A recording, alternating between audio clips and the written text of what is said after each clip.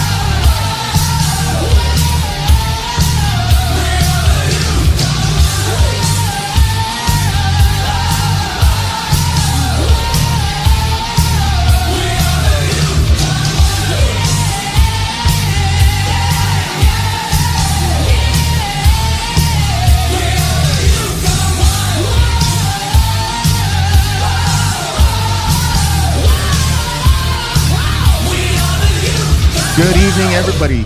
Welcome to another edition of In the Ring with Lightning Blind Mike. Tonight, I have a special guest and friend that I've known for many, many years. And just like any other Tuesday, we're going to find out everything we can about him. He goes by the name Matt Wylde in the wrestling world. Good evening, Matt. How are you doing? Hey, what's up, guys? Thanks for having me on the show, Mike. Oh, you're very welcome. We usually start things off just to learn a little bit about you, as in your real name, when were you born, and where.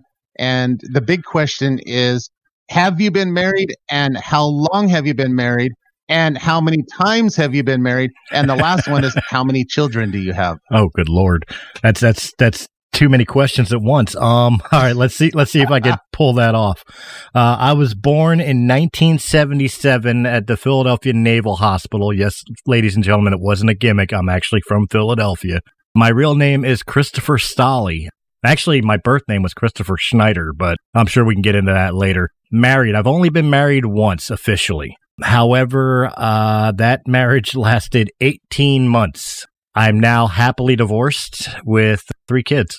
But you do have a girlfriend right now, correct? Yes, I have a fiance. I mean, we call ourselves husband and wife, but we're not taking the plunge yet. And, truth be told, she'll probably hit me for this. Not in a rush. I've done it once. Why wreck a good thing? You never know. She might not be in a rush also. So just like any other wrestler, you said 18 months you were married. Out of all the other wrestlers that I've talked about and we've learned information on them, they've basically had the same record as you. It's sad. I think I held the interregional title for your old federation longer than my marriage. Wow, that's just crazy. But so you have been married only one time, 3 children. We'll get into that later because usually at the end of the show, I'll ask the name of the children. We'll get into your personal life big time there. Usually I go into a couple songs here, but we're going to go straight into our next segment, and I want to change things up just a little bit. So this is my favorite part of the show, and it's always been my favorite part of the show. Tell us, how many names have you gone through before you stuck with one name as for your career? Oh, wow. Well, actually, there's a if I add in the days that I was doing the things that, the WWE always tells you not to do at home, I guess I started off my wrestling career dream, at least, backyarding under the name the Rock and Roll Rebel, named after the Ozzy Osbourne song, not the Rock and Rebel, and was part of a tag team at the time called the Perfect Southern Rebels, TPSR, which that'll come into play later. When I broke into the business and was starting to train, my trainers, who were very impressed with my with my affinity for mat wrestling, chain work and stuff like that, said that I was a very good mat wrestler. In fact, I reminded them of Chris Jericho. And they decided that the name should be Matt Jericho, Chris Jericho's little cousin. I hated it. I could see why. I had no disrespect to Chris Jericho. I love Chris Jericho. He is actually one of the people that inspire me. But I mean, I didn't want to be a Mark gimmick. I wanted something that stood on its own and was original. So when it came close to time for graduation, I was literally listening to an Ozzy Osbourne record and looking at the CD inserts for those kids. CDs were like small little vinyl records that not like the digital downloads today. You actually get a full album. And while I was listening to the album, I was reading like the band credits, all the members of the band. And I was reading them out loud for some stupid, I'm probably drunk. And I was reading, like Ozzy Osbourne and Rob Trujillo and, the like. And I got to Zakk Wylde's name and I said Matt Wylde by accident. And I just stopped. I'm like, wait a minute. And I pitched it to GWA. They approved of it. And that's the name I stuck with for 20 years, mainly.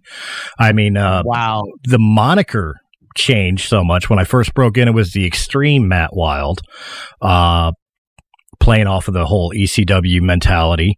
Then I just broke off Extreme and was Matt Wylde, especially during the YGW days, the Youth Gone Wild days. Then a certain promoter who will remain nameless in Colorado bet me he could turn me face and tagged me with the moniker the East Coast Kid. And upon retirement, I started becoming the independent icon. So really the moniker's changed, but the name always remained the same.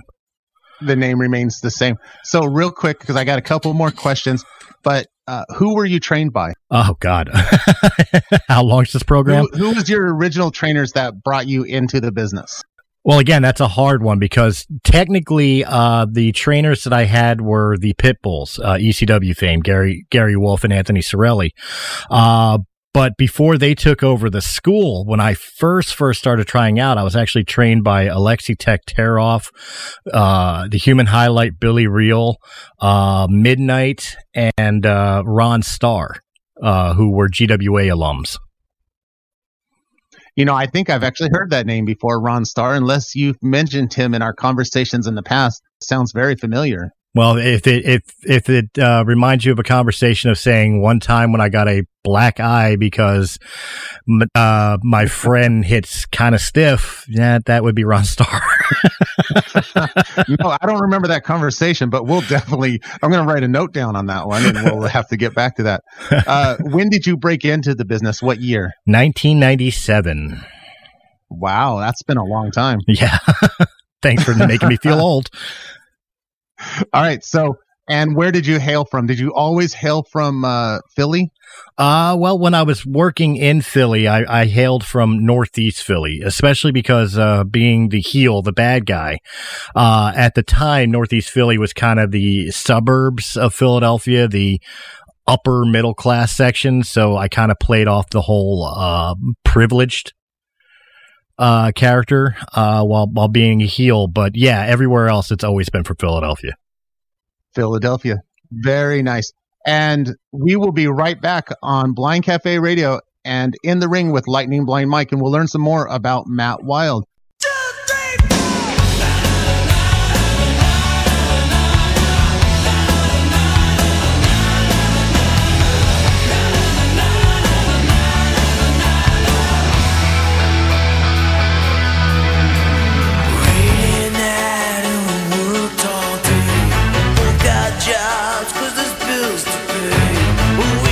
Something that can't take away all love, all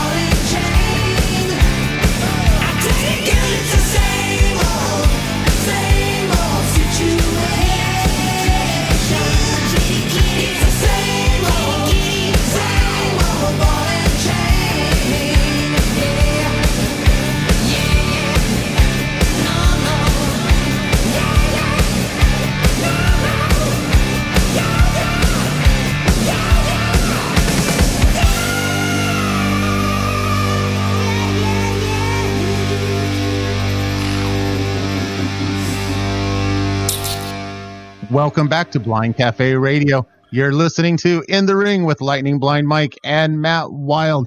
We just learned a little bit about him, but we're going to dig into his personal life right now.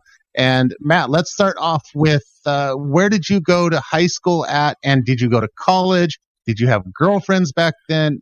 Give us the story. All right. Well, I am unfortunately a graduate of Northeast High School out of Northeast Philadelphia.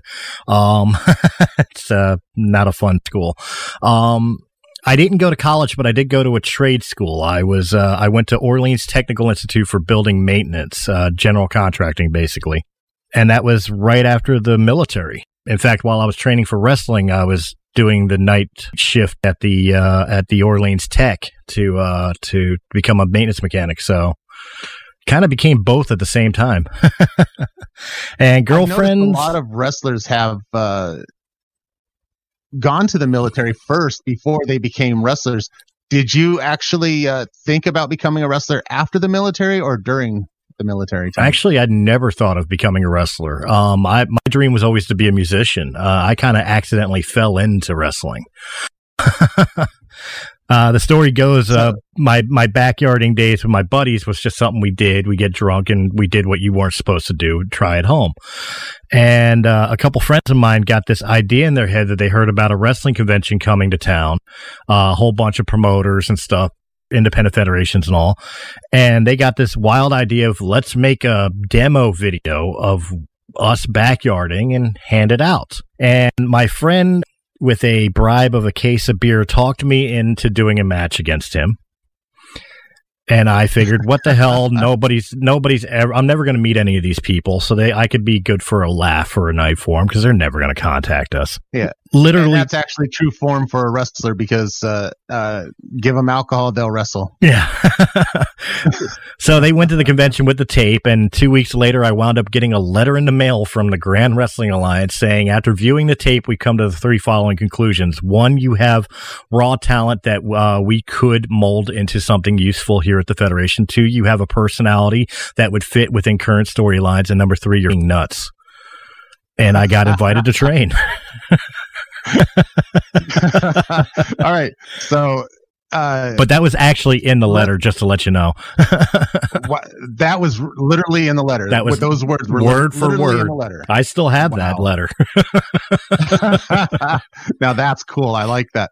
Let's go back real fast because I don't want to quite get into the wrestling scene yet.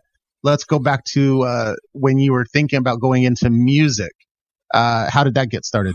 Oh man, when growing up, I was raised in a family that listened to a lot of the old time music. You know, the big bands like Glenn Miller and my mother was a huge 50s and 60s fan. So I was cutting my teeth on people from Elvis Presley to the Everly Brothers to the Doors, Pink Floyd, like all the 60s, 70s and 50s, 60s and 70s bands. And it just really placated my love for music that I started learning to play guitar, piano, you know, stuff like that. Pretty much self-taught for the most part. And it wasn't until I honestly could say I was in the fourth grade and my parents got cable. And I was introduced to MTV, and I vividly remember the day I got MTV. They debuted the video for Bon Jovi's "Born to Be My Baby," and that was it. I said, "That's what I want to do." Of course, I never played that style of music. I played harder because I got introduced to hard rock and heavy metal. But I mean, I just seeing the fun on the stage and you know, the crowd, and I said, that's what I want to do. And that became like a focus point. I still do it. I still dream about music, and I'm 43 years old and nobody wants to see my butt on stage. Well, so here's another question then for you.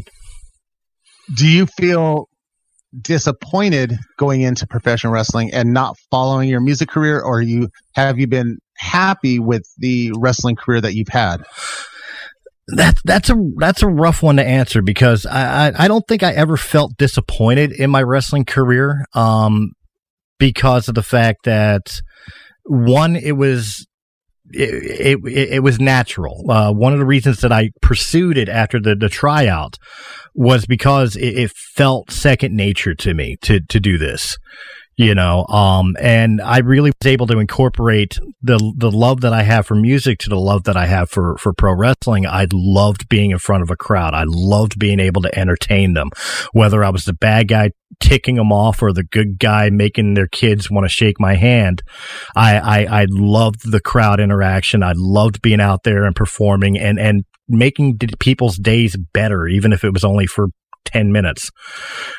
So. And I can understand that completely. I felt the same way being in front of a crowd, and even if it was 5 minutes, 10 minutes, as long as we did our job and entertained the audience, then I felt really good that I did something good that night. Real quick for you though, because I know I'm going to be asked this question, and everybody wants to know how tall you are and how much did you weigh when you wrestled? I am legitimately 6 foot tall, or 5'11", depending on which 7-Eleven I'm leaving. And weight, well, when I first broke into the business, I was a whopping 127 pounds. By the time I left the business, I got to about 189. I've always been a cruiserweight. Wow, that's a big jump, though. That's over 20 years. Yeah, that's a big jump. All right, so we're going to learn a little bit more about Matt Wylde when we come back and find out about the East Coast connection and some more independent wrestling places where he's been right after these messages. So you're listening to In the Ring with Lightning Blind Mike.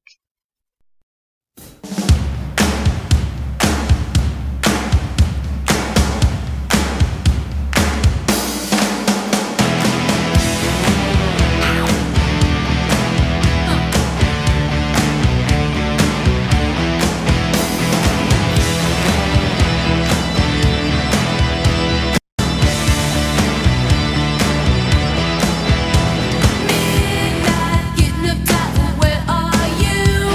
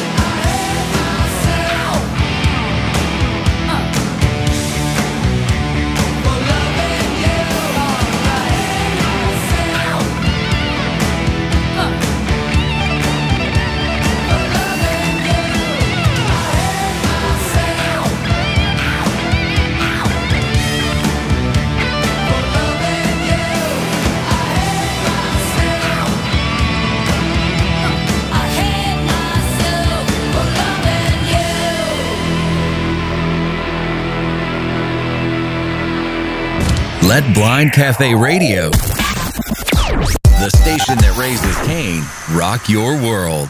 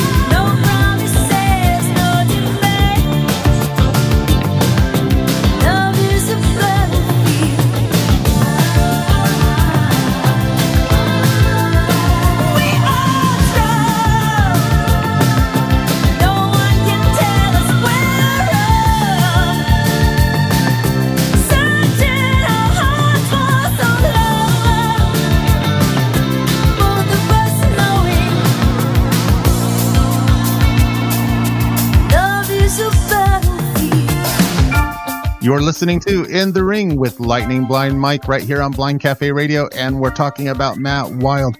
Matt, we're going to jump right into your wrestling career, and let's start off with the East Coast connection. How did that come about? I had originally started as a tag team wrestler in a tag team known as Youth Gone Wild, which was myself and high school buddy who broke into the business with me, Mike Thorne, who goes right now by Amadeus Thorne. And we were part of that tag team, which kind of grew into a faction. We started getting like-minded people into that up until the time I came to Colorado. When I came to Colorado, I came as a singles wrestler and was trying to build my own name, and I really didn't know how to do that. And one of the things that I noticed in Colorado, a lot of the federations out there were very, very old school mentality. They had the mentality of the AWAs and the NWAs, just the pure form of professional wrestling. And I come from a world, and I was marketing myself as coming from a world that's famous for, ECW, the hardcore, the extreme, at the time, the new age style of wrestling. And where kayfabe didn't exist. Well, where kayfabe didn't exist, but the violence was a little less cartoony. And I don't know if I should be insulted with that one or not. Oh, no. Trust me. I have nothing but love and respect for the old school. It was just trying to find my place in it. And so, go ahead. So when I created the East Coast Connection, I wanted to find make a faction where it seemed like a hostile takeover of the new style of wrestling, in the old school world of Colorado. So I looked for like-minded wrestlers who would fit the personalities, and created the East Coast Connection. And I mean, it was mildly successful, but I had more successful things go on both before and after the East Coast Connection. Now, before we go to Colorado, as in when you moved out there, because I know you spent, about 15 years out there before you came back to Philly? 10. Was that about right? 10. 10 years. 10 years. So before we go to Colorado, just one more question. You said Youth Gone Wild, that was a tag team, and East Coast Connection. What did that consist of? Was that like a faction of 5-6 people, or how did that work? It fluctuated. There at one point, the East Coast Connection faction had, oh good lord, there was me, Flex Furious, Ground Zero, Serenity, Prodigy, Mangler, Angel. We had about 7 people. So did you guys mix tag team a lot, or did you have a permanent partner for in the ring though? I mostly worked on my own. I kind of had the Hulk Hogan syndrome in the East Coast Connection. I was the one who stood on my own. I had to have the spotlight. So, but again, that was during my heel days, so I was less inclined to share the spotlight, as than what I was as a face. Now, moving to Colorado, your very first match in Colorado with Rocky Mountain Championship Wrestling was in Colorado Springs. And tell us about that. I mean, how did you feel about it? Did you feel comfortable? Were you nervous still, even though all the years you've been wrestling? What's the scoop on that? Well, I had one match prior in Colorado before I discovered RMCW. I worked for AWA, Dan Casadas' AWA. I did a match at the Gothic Theater, and I wrestled a guy named Prodigy. You might remember him. Yes. And that lasted one match. I'm not going to talk bad on Dan Casada, but I didn't want to work with the Federation again after what he did. And ironically, when I discovered Rocky Mountain Championship Wrestling, came to the trainings and earned a spot on the show, you guys gave me an opening match at Colorado Springs, which was perfect because I was living in Colorado Springs at the time. I was kind of nervous because it was the first ever match my mother had ever come to. So my mother was in the crowd for the first time ever. And you guys gave me Prodigy. So that was comfortable because I knew Prodigy. You got to remember, at the time, I was maybe 3 years out of training, 3.5 years out of training. So I was still, very green behind the ears overall. So it was still a new experience to step outside my comfort zone to begin with, but at least I had a match with somebody that I knew. And now you said that was your first time that your mom has ever seen you wrestle. What did she say about it? Well, actually, I can get the funniest story I could ever give you is the day that I was moving out to Colorado, I called her because I knew that I would have to let her know what I was doing with my life, because obviously I wasn't going to give it up. And the reason I state that is my mother was always against me getting into entertainment, at least music. She knew my love for music. And she was always one of those people, all musicians get on drugs and die of an early age. You know what I mean? And I'm thinking to myself, if she hates musicians that much, what's she going to think about a wrestler? Yeah, with the mythos that are around wrestlers. And what did she say when you told her? Well, I finally called her up and I said, Mom, I got to tell you something. For the last couple of years, I've been a professional wrestler. And she was silent on the phone for a couple seconds. And her response was the most classic thing I ever heard. I always knew you'd get into some form of acting. Did you feel insulted after that comment? Actually, I felt a little relieved. Because I really thought get mad and yell at you. I did. I thought she was going to be, accusing me of being on steroids. And, once I got off the bus in Colorado Springs, she'd probably have a urine test waiting for me. Now that's funny. You don't know my mother.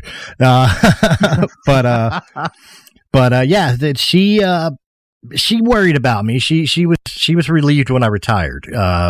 And didn't severely hurt myself. Like, I've had some injuries, but nothing critical. I'm not walking around like Mick Foley, So, oh no, I don't think anybody can walk around like Mick Foley right now. I don't think Mick Foley can walk around like Mick Foley. So before we go off to the next segment, just a couple more questions because we're going to continue on with the same. What we're talking about now, as in what you're doing with Inside the Ring. You were in Colorado for 10 years, and quickly go ahead and tell us how many different, I would say, factions and tag teams that you were involved in before you became a singles wrestler. Before?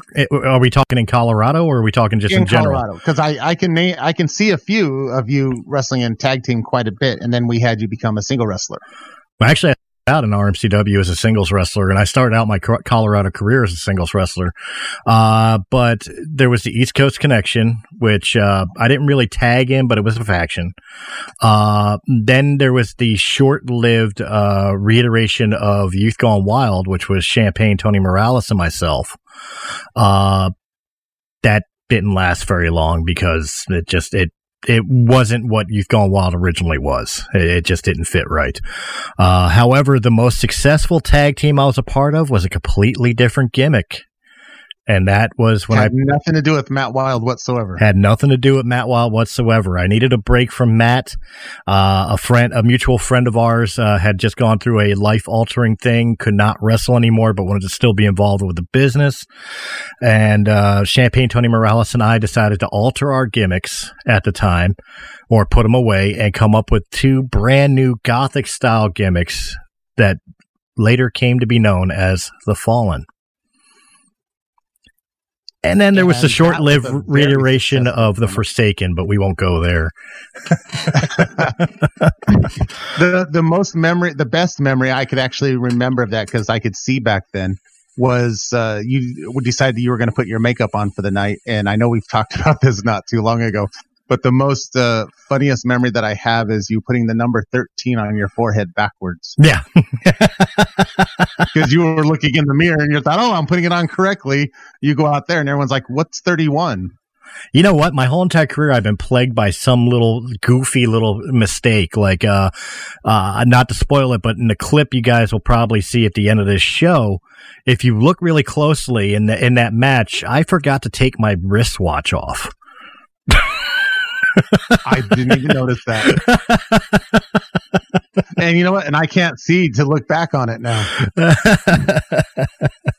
That's hilarious. All right, we're going to really dig into Matt's life when we come back after this next segment, and then we're going to close it out with a what he's doing now, where he's at. All right, so we'll be right back in the ring with Lightning Blind Mike.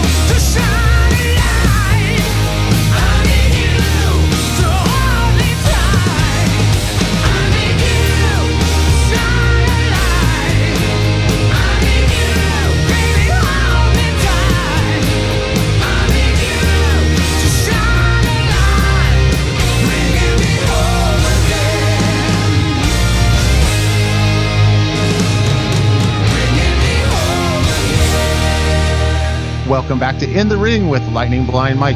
Matt, I've been introducing you the entire time, but we're just going to continue on immediately because I have a couple of questions before we go into what you're doing now. Tell me, or tell everybody, basically, how many different federations you worked for. Did you use the same gimmick as in Youth Gone Wild, East Coast Connection? Did you use the same gimmick in all the federations, or did you have to change up because of that federation? God, there's too many to count. I've wrestled all the way from New Jersey to Colorado, Wyoming down to Florida, and points in between. I've worked for BBOW. I've worked for RMCW. I can say that RMCW is the federation I worked the longest with. I spent 8 years with RMCW. Other ones, whether it was just like one match or one run, it was neither here nor there. Mm-hmm. Most of the time, I was always Matt Wylde. Like we were talking about in the last segment, the 13th Apostle, who was a part of the Fallen. The Apostle has made one appearance outside of RMCW, and that was here in Philadelphia for a federation called Loco Pro Wrestling. I decided to bring him out one time for a match, and people seemed to dig him. But I was always pretty much Matt Wylde all the way through. Youth Gone Wild, except for that small stint, was always kind of exclusive to the East Coast. The East Coast Connection made an appearance in Rocky Mountain Championship Wrestling and Mild High Pro. And that was it. I vaguely remember Mile High Pro. Now, there's a few things that stand out that of memories that I can actually remember that you've done in the ring, because some of the competition was, way bigger than you. You had to come up with something equal to match your opponent. And there are two things that I've actually remember. One, when you turned face and you started doing the crossbody off the top rope, which everybody, the entire crowd loved that. The other one that I remember that you were doing for a while there, and I don't remember how long you were doing it, but you used to light your forearm on fire and give the clothesline off the top rope. I did that one time to secure my job in Rocky Mountain Championship Wrestling, to be honest, because at the time that I did it was the second Colorado Springs show, and it was only the second show I'd done for Rocky Mountain. And I had a bruised ankle bone at the time, so my match had to get switched to a tag team match because of it, just to have a tag team partner cover the fact that I couldn't really be in the ring as long as I was. And you guys were only using me in the Springs. And I was like, man, I really need to get, more solid bookings. How can I make this guy, the promoter, notice me? I wasn't going to say anything. So yes, I was the promoter for Rocky Mountain Championship Wrestling. But didn't you move to Denver though to get more bookings? I did. But when I did the first time, I did the the clothesline on fire from the top rope was at that second Colorado Springs show, and it was literally to try to get you to say, okay, this guy's nuts. I got to keep him on shows. Little did I know it was so popular that a couple years later, when we were working the shows in that God, I can't remember the name of the place, but it was the big barn out back of the trailer park area. Big barn out back of the Shredder's complex. Oh yeah, out in that little field. You had talked me into bringing it back, and I even created a whole arm sleeve with the phrase "Oh, that's hot" written on the side of it to continue the flaming clothesline tradition. See, and it's just too bad you didn't continue on with that for year after year. I think that would have been great. But when you were going to do that at a Brighton high school, no, not Brighton. We were in Wyoming. we were in Colorado Springs, but we weren't in Springs. We were off in that little mountain town. You remember that? And they, or was it there? We've wrestled so many places together. I just can't remember the exact place. But what I will say is that they heard that you were going to light your arm on fire and all that. and they had to call the fire department, this and that and everything else, and get to find out what the rules were. And the fire department said, well, do they have insurance? Yes. Well, they're okay then. I remember, as long as we had insurance for the building, we were okay to do whatever we wanted to do. Well, I remember the Wyoming high school where I was finishing up the feud with Prodigy, and we had a Four Corners of Death match in a high school that I turned around forgetting that this is supposed to be a family show, and I wind up calling a whole 25 people a bunch of sheep effers. I'm already on the school's bad side. And we the finish of the match was we had Ground Zero run in and help me take Prodigy completely out by power bombing him through a table that's on fire while I come off the top rope with the flaming clothesline. So it was a bunch of fire. So we lit fire in a school after I already dropped the F-bomb in the school. Yeah, I remember you catching a lot of flack for what I did. The fire extinguisher to take it, to put it out, and everybody had a hard time breathing afterwards. Yeah, I remember you taking a lot of flack after that. I remember that. There was one other that Rocky Mountain Championship Wrestling did, and we were trying to run shows out of our own wrestling school, which we ran one show one night. It was a very successful show, but the fire department showed up and said that, there's not enough exits and whatever other rules that they had for us that night that we didn't have. But the funniest thing I found is that they allowed you and everybody else to wrestle the entire show while they stood there and watched. Now, see, I have a subsection to that one because I remember that match. I remember that show. I remember that match very well because I remember I was wrestling a guy who was vision impaired at the time, and it was the Broadway match. We wound up going to a time limit draw, but I remember that match profusely because as a bad guy I would constantly pick on you, and then I admit, dude, you know how many times I felt so bad for some of the jokes I pulled no, on you? Didn't. Oh, I did. No, I really did. Like, I would have conversations with like Tony Morales or whatever, like, years later, and I'm just like, dude, I felt like such a jerk. But that particular match was when I threw you outside of the ring and you jumped back up onto the apron. And for people that don't know, he did have some peripheral vision. He could see out of the corner of his eye like shadows. And so he turns his head to the left a little bit to look at me, and I give him the John Cena "you can't see me" thing. I remember that. And he turns around and all I hear is... And from there, I knew, I pushed it too far. And he proceeded to whoop the living hell out of me. Out there. You said, all I hear is, and then it got silent. Oh, all he did was, give a deep sigh. And I said, I pushed it too far. All right. So we're talking about in the ring as in, what we've done and all that, but let's talk about the funny things, your humor. And, one is funny, one is really humorous. Let's go with the humorous one first, where you actually had a midget Matt Wylde come out to the ring. Oh my God!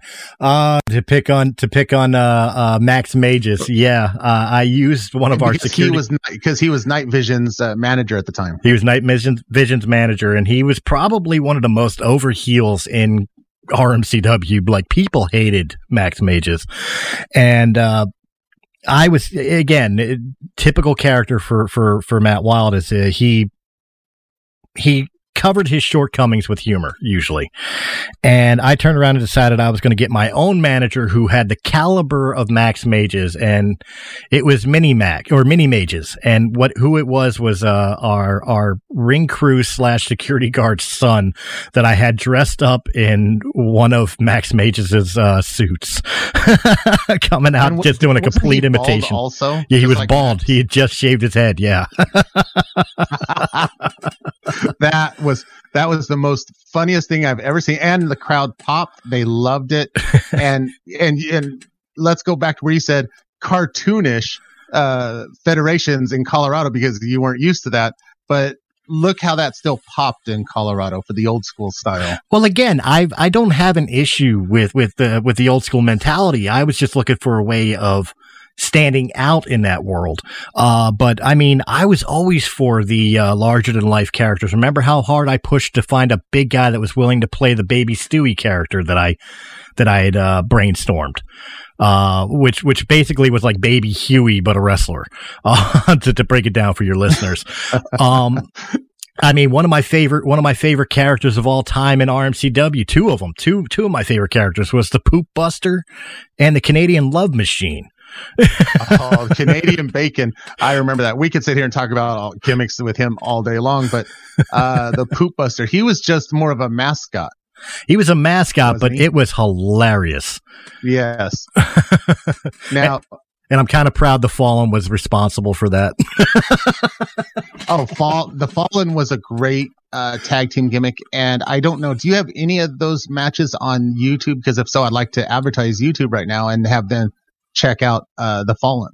Yeah, actually, on the Realm of the Mist YouTube channel, I've actually got folders of my old wrestling days marked as Wylde's Wrestling Days. You just click on there, you find not only Matt Wylde, but Fallen and all that. They're all on there.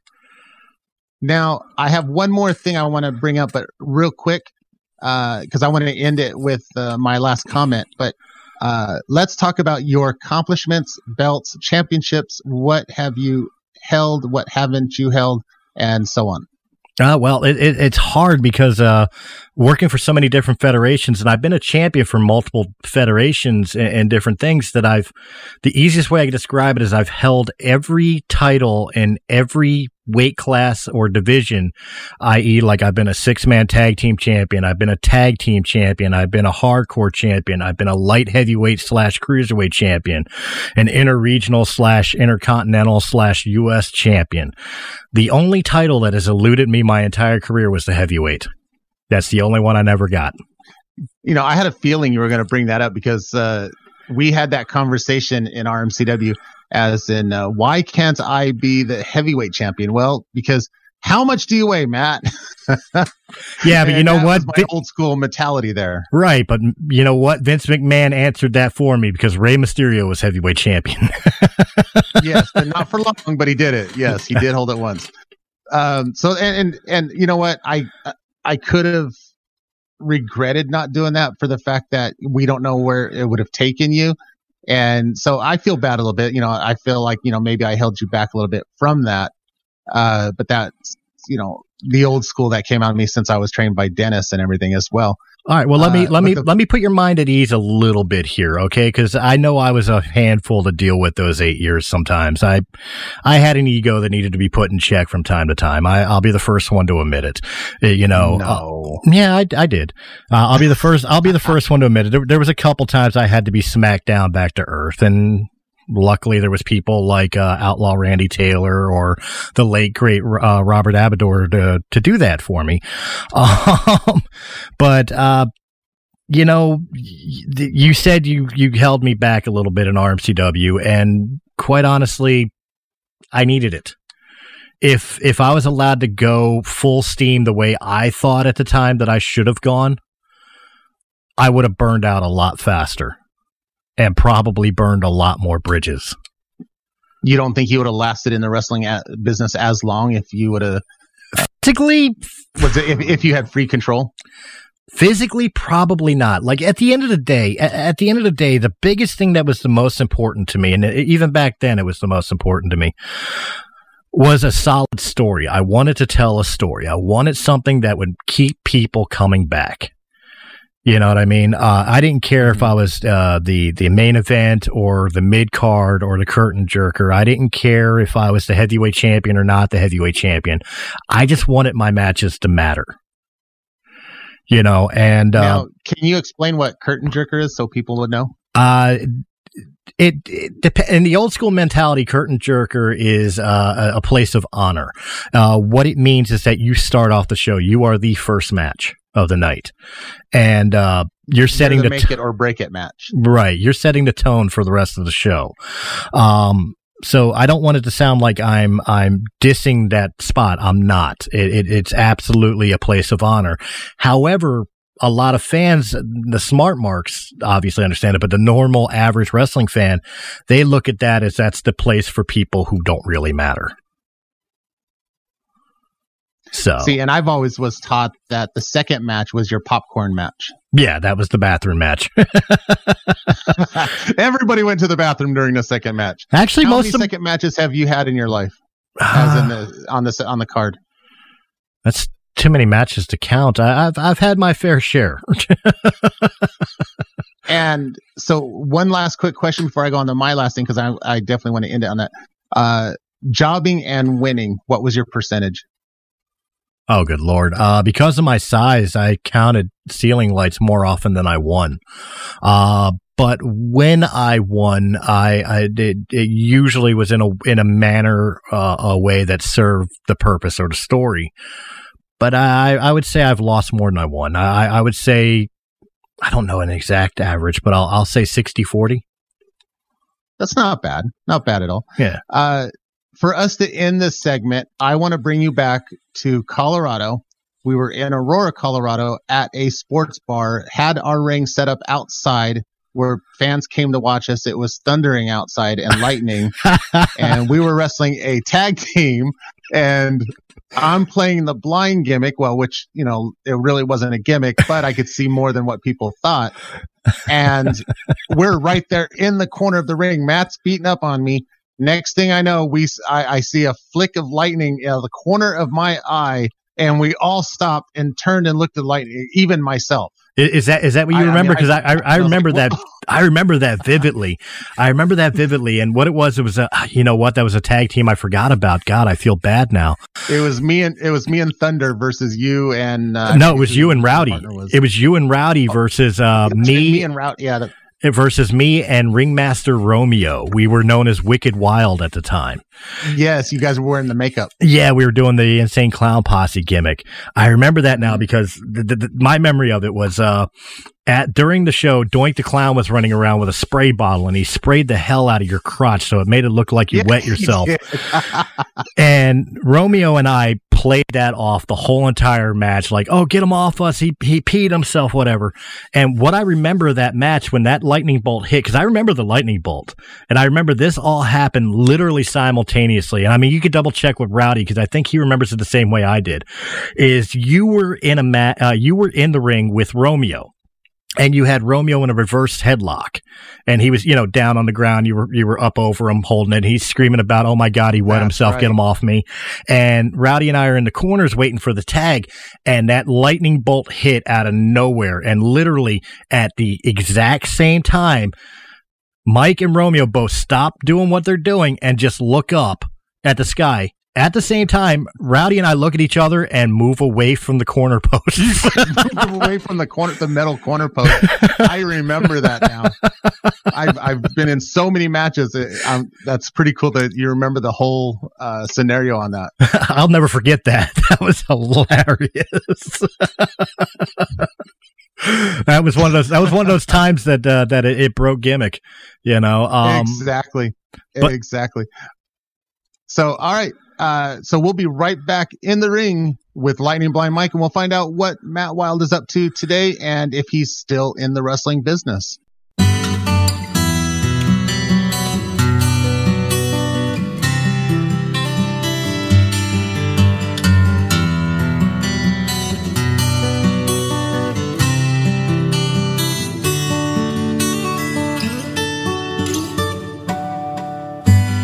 Little child, dry your crying eyes. How can I explain the fear you feel inside? 'Cause you were born into this evil world where man is killing man, and no one knows just why. What have we become? Just look what we have done. All that we destroyed, you must build again. When the children cry, let them know we tried. 'Cause when the children sing, then the new world begins. Little child,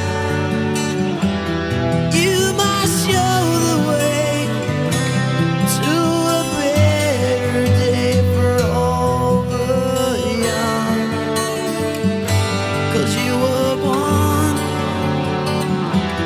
for the world to see that we all can live with love and peace. No more presidents and all the wars we'll end. One united world under God.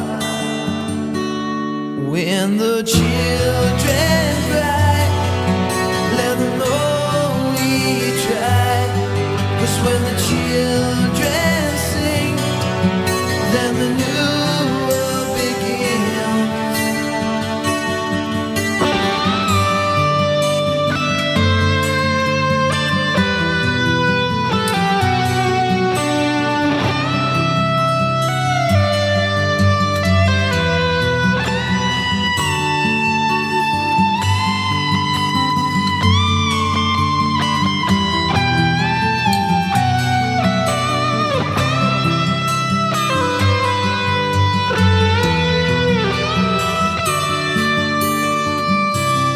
What have we become?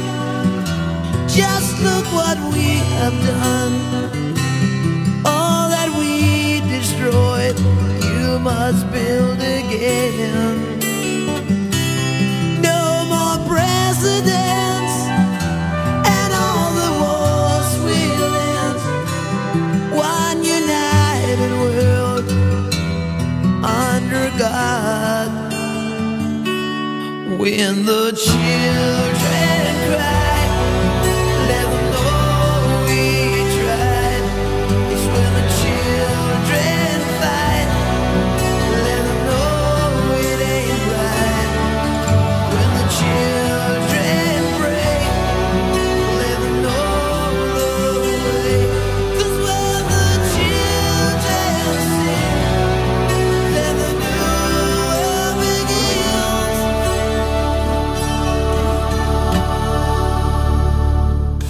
And now a word from our Cafe Kangaroo.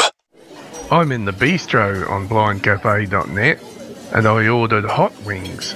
See, if you sign up to blindcafe.net, it will take you less than 15 minutes. And you could order some of these hot wings as well.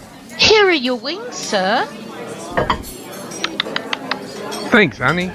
They have something fun. For everyone on blindcafe.net. Oh, ouch. These are really hot. Ouch.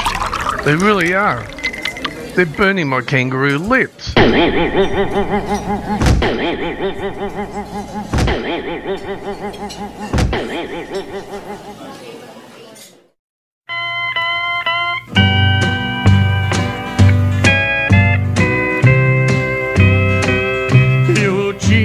This is Dr. Johnny Lowe. If you're looking for some really good classic country music, come join me every Tuesday night at 9 o'clock for Dr. Johnny Lowe's Classic Country Tuesday on Blind Cafe Radio. My tears have stopped falling. Now, back to the music.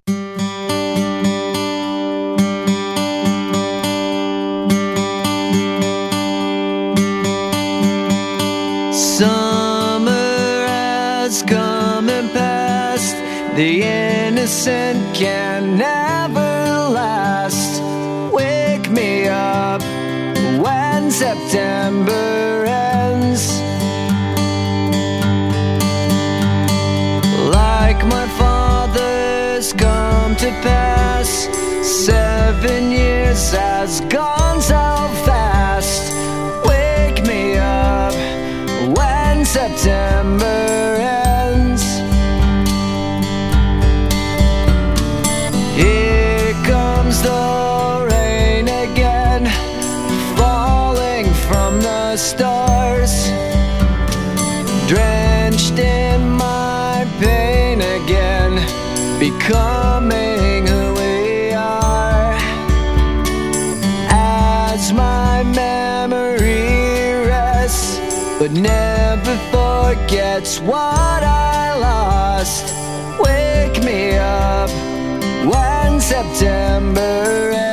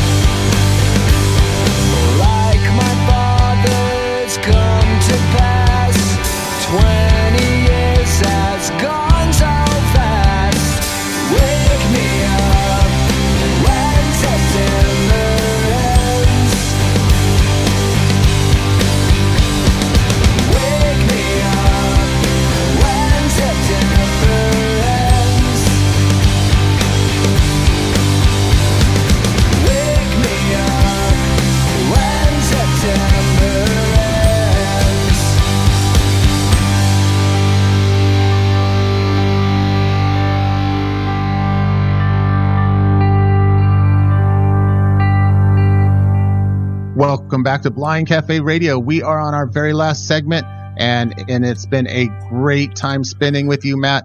But I do have a couple more questions to finish out this show.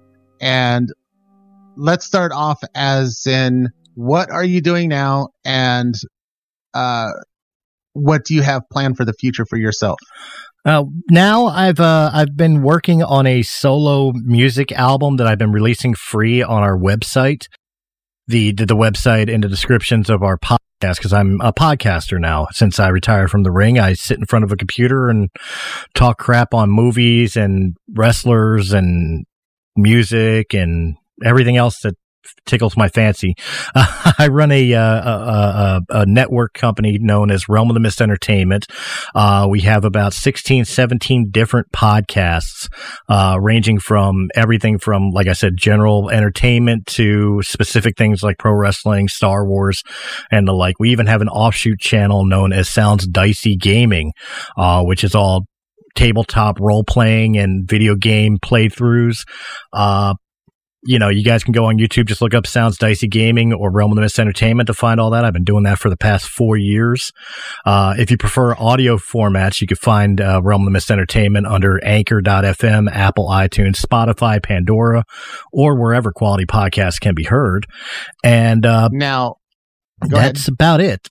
And then, other than that, I just being a father. Back to where you mentioned that you're releasing a music album. Where can people go to listen to that?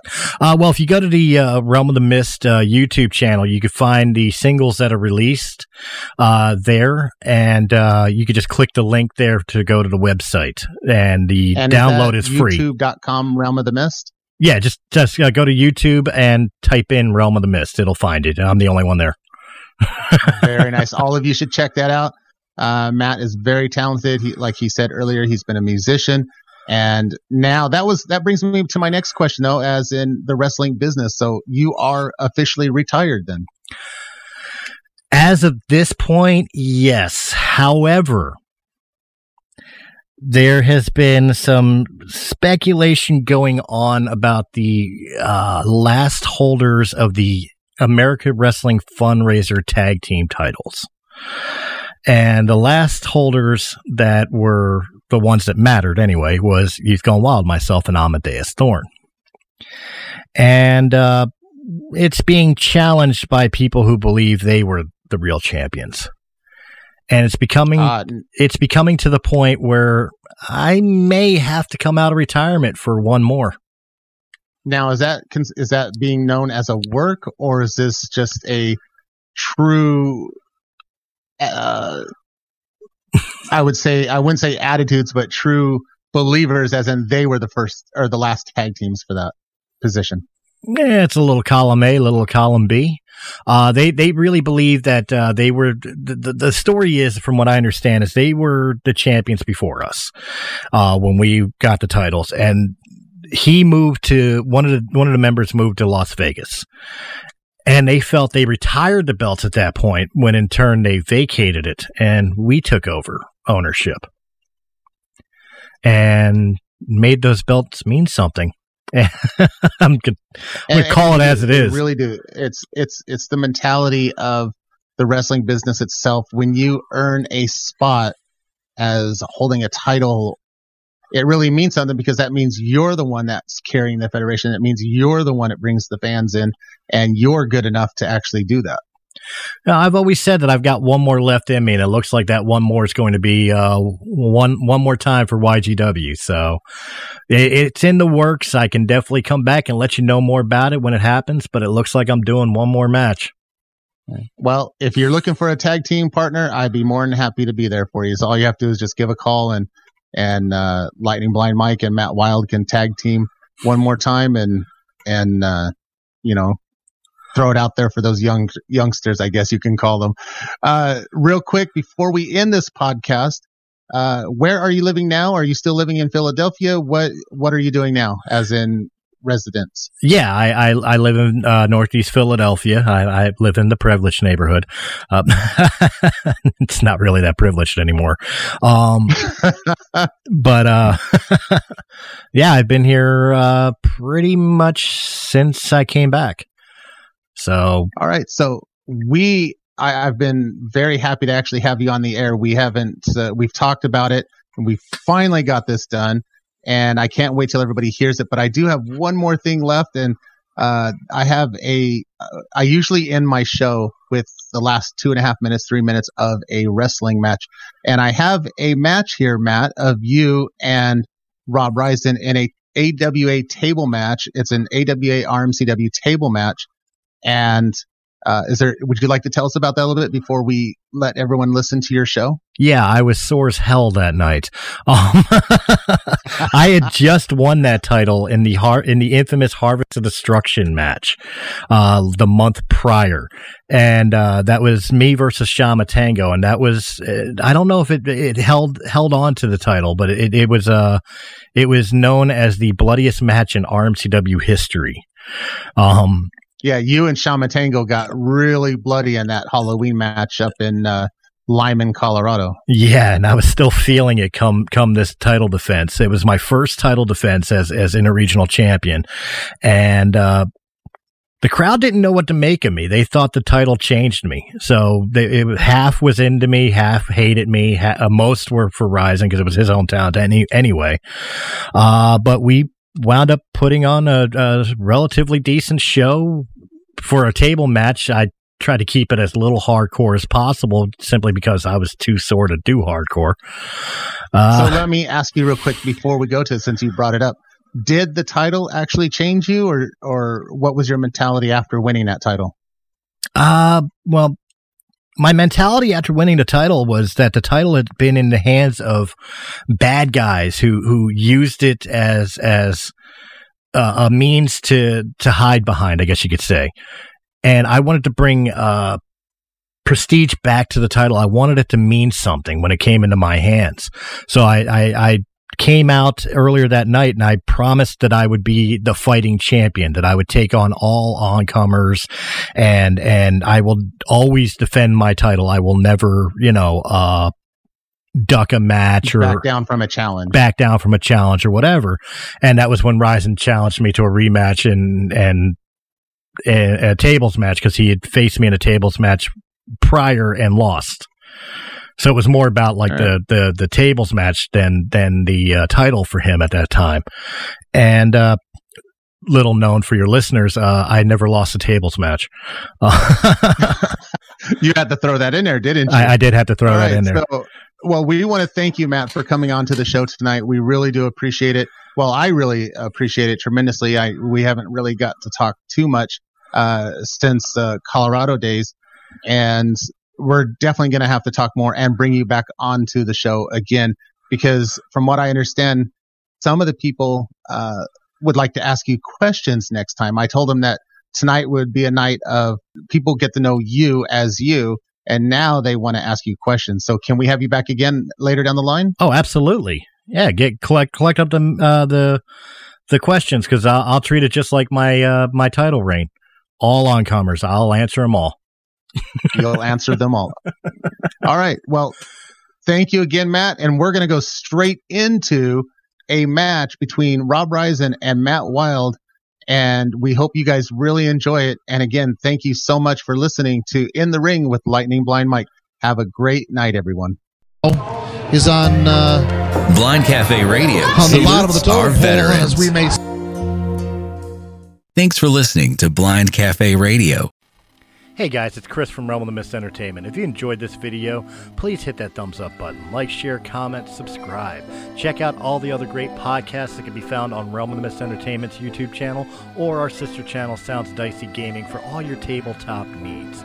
And if you prefer your podcast in audio-only format, check out Realm of the Mist Entertainment on Anchor.fm, Apple iTunes, Spotify, Pandora, or wherever quality podcasts can be heard. To our Patreon supporters, we thank you very, very much. And if you're interested in being a Patreon supporter, please go over to patreon.com/Realm of the Mist, and just $1 a month gives you exclusive content and helps our channel out greatly. Guys, again, thank you very much for joining us, and we will see you on the next episode.